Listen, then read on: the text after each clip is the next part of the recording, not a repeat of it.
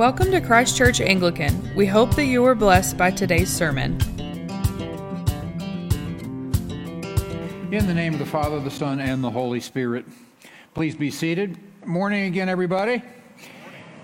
Let us think this morning about friendship. Friendship, not how about them Cowboys kind of friendship where that's about as deep as you go, or you call them the Cowgirls, as I've heard it said. That was a joke. Not the kind of friendship where you just say, how you doing? And people respond just fine. Because if they take much longer than that, you think it's kind of odd and you don't really want to go more than 10 or 15 seconds. Now, this morning we want to talk about true friendship. The kind of friendship that our readings reveal, our scripture readings, showing us first the kind of friendship that we really want, that we really yearn for, and that others desperately want from us.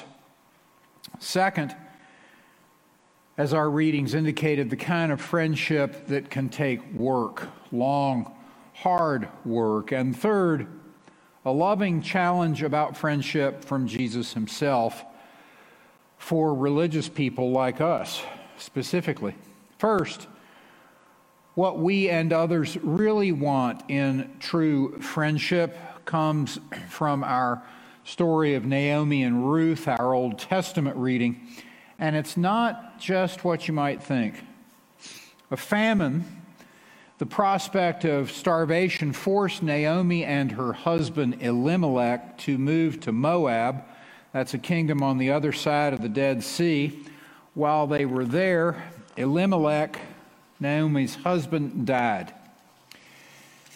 And over the years, Naomi formed deep friendship with the Moabite gals that her sons had married, and good thing, for her sons eventually died. Anyway, the famine ended in her old age. Naomi decides it is time for me to go back home. Naomi must have been a great friend to these Moabite girls because they said, yes, let us go back together. We will go with you. And Naomi wouldn't hear of it. Don't disrupt your lives, she said. Stay here.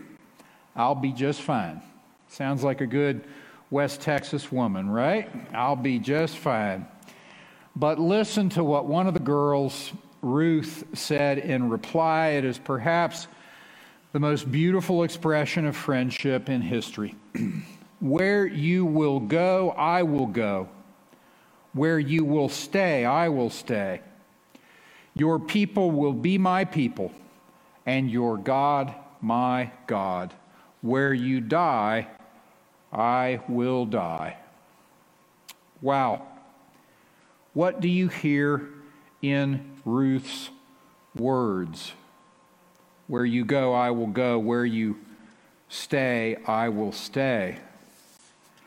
Of course, true friendship is about willingness, loyalty, commitment.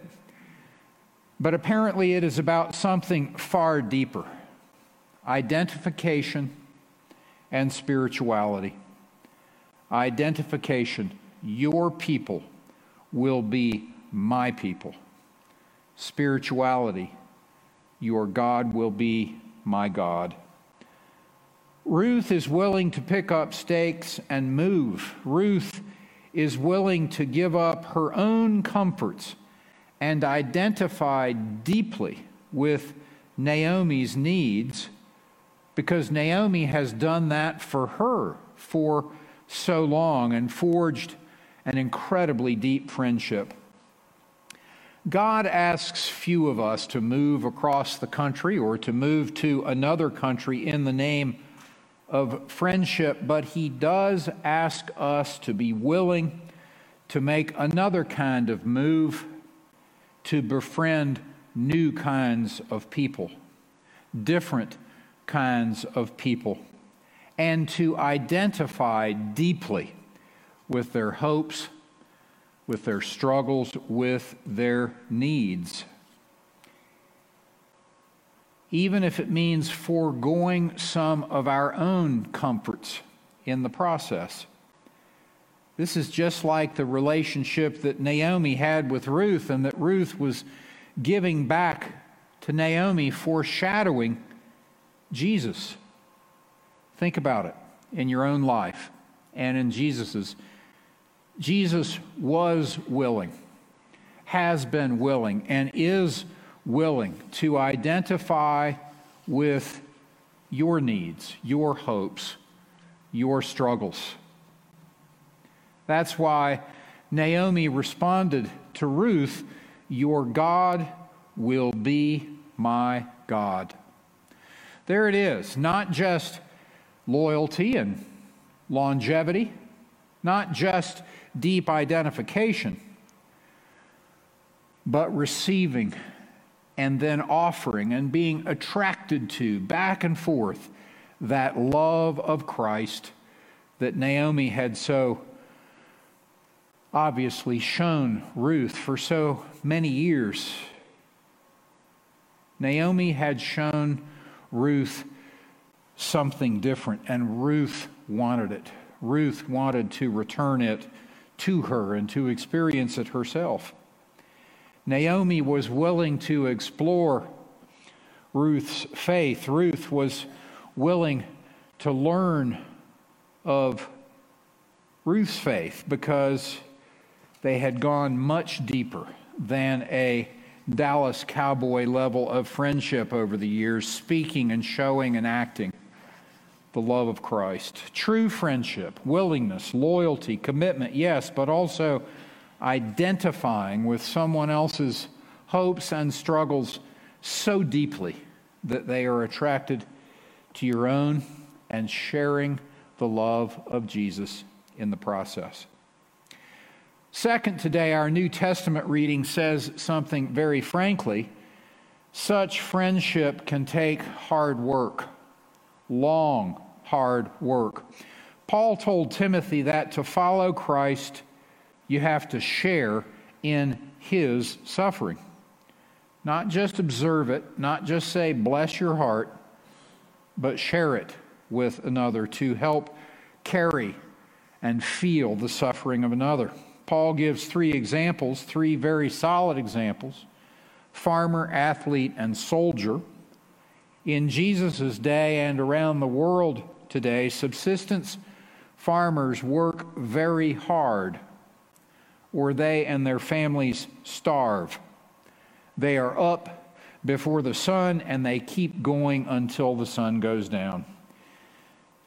The work of friendship can be very hard and very long, especially when your friend is going through a tough time, a long season of difficulty like divorce, disease, recovering from a death, or addiction.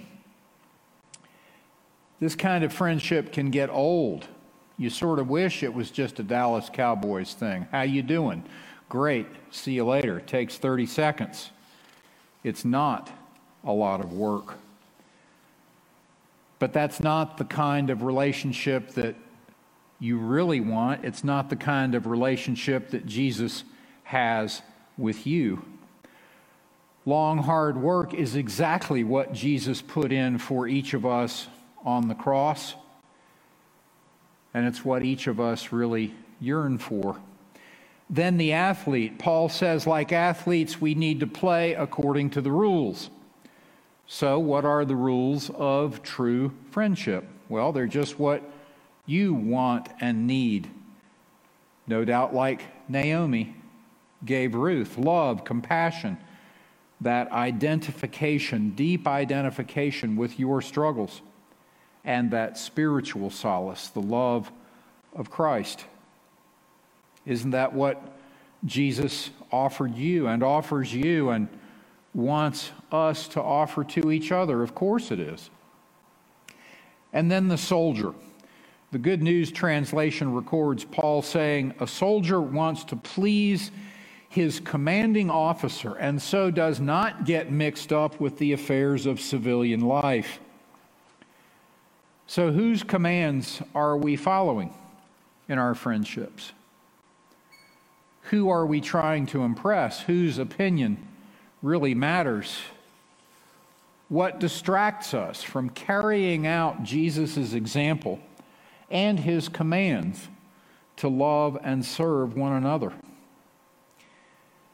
So from Naomi and Ruth's example, we see willingness, loyalty, commitment, but also that deep identification with hopes and struggles, and that spiritual love, that love of Christ. Second, from Paul's example of the farmer, athlete, soldier, we see that true friendship sometimes takes very long and very hard work, just like Jesus gave for you and gives each of us every day. And finally, this morning, a demonstration of friendship from Jesus himself that can be a real challenge to a lot of people and a challenge to religious people like us. It is about breaking down barriers completely. It is about friendship at all cost, no matter what other people think. It's exactly what Jesus did for each of us personally and wants us to offer to others. You see, in Jesus' day, people didn't just roll their eyes at Samaritans. They despised Samaritans. People didn't just wash their hands after visiting lepers. They avoided them altogether. But not Jesus. Luke records that one day in a village, 10 lepers asked Jesus for mercy. They were asking him for help, but that they, quote, stood at a distance, unquote. Imagine that. People's judgment and rejection is so complete that relationship itself, much less friendship and engagement, is out of the question.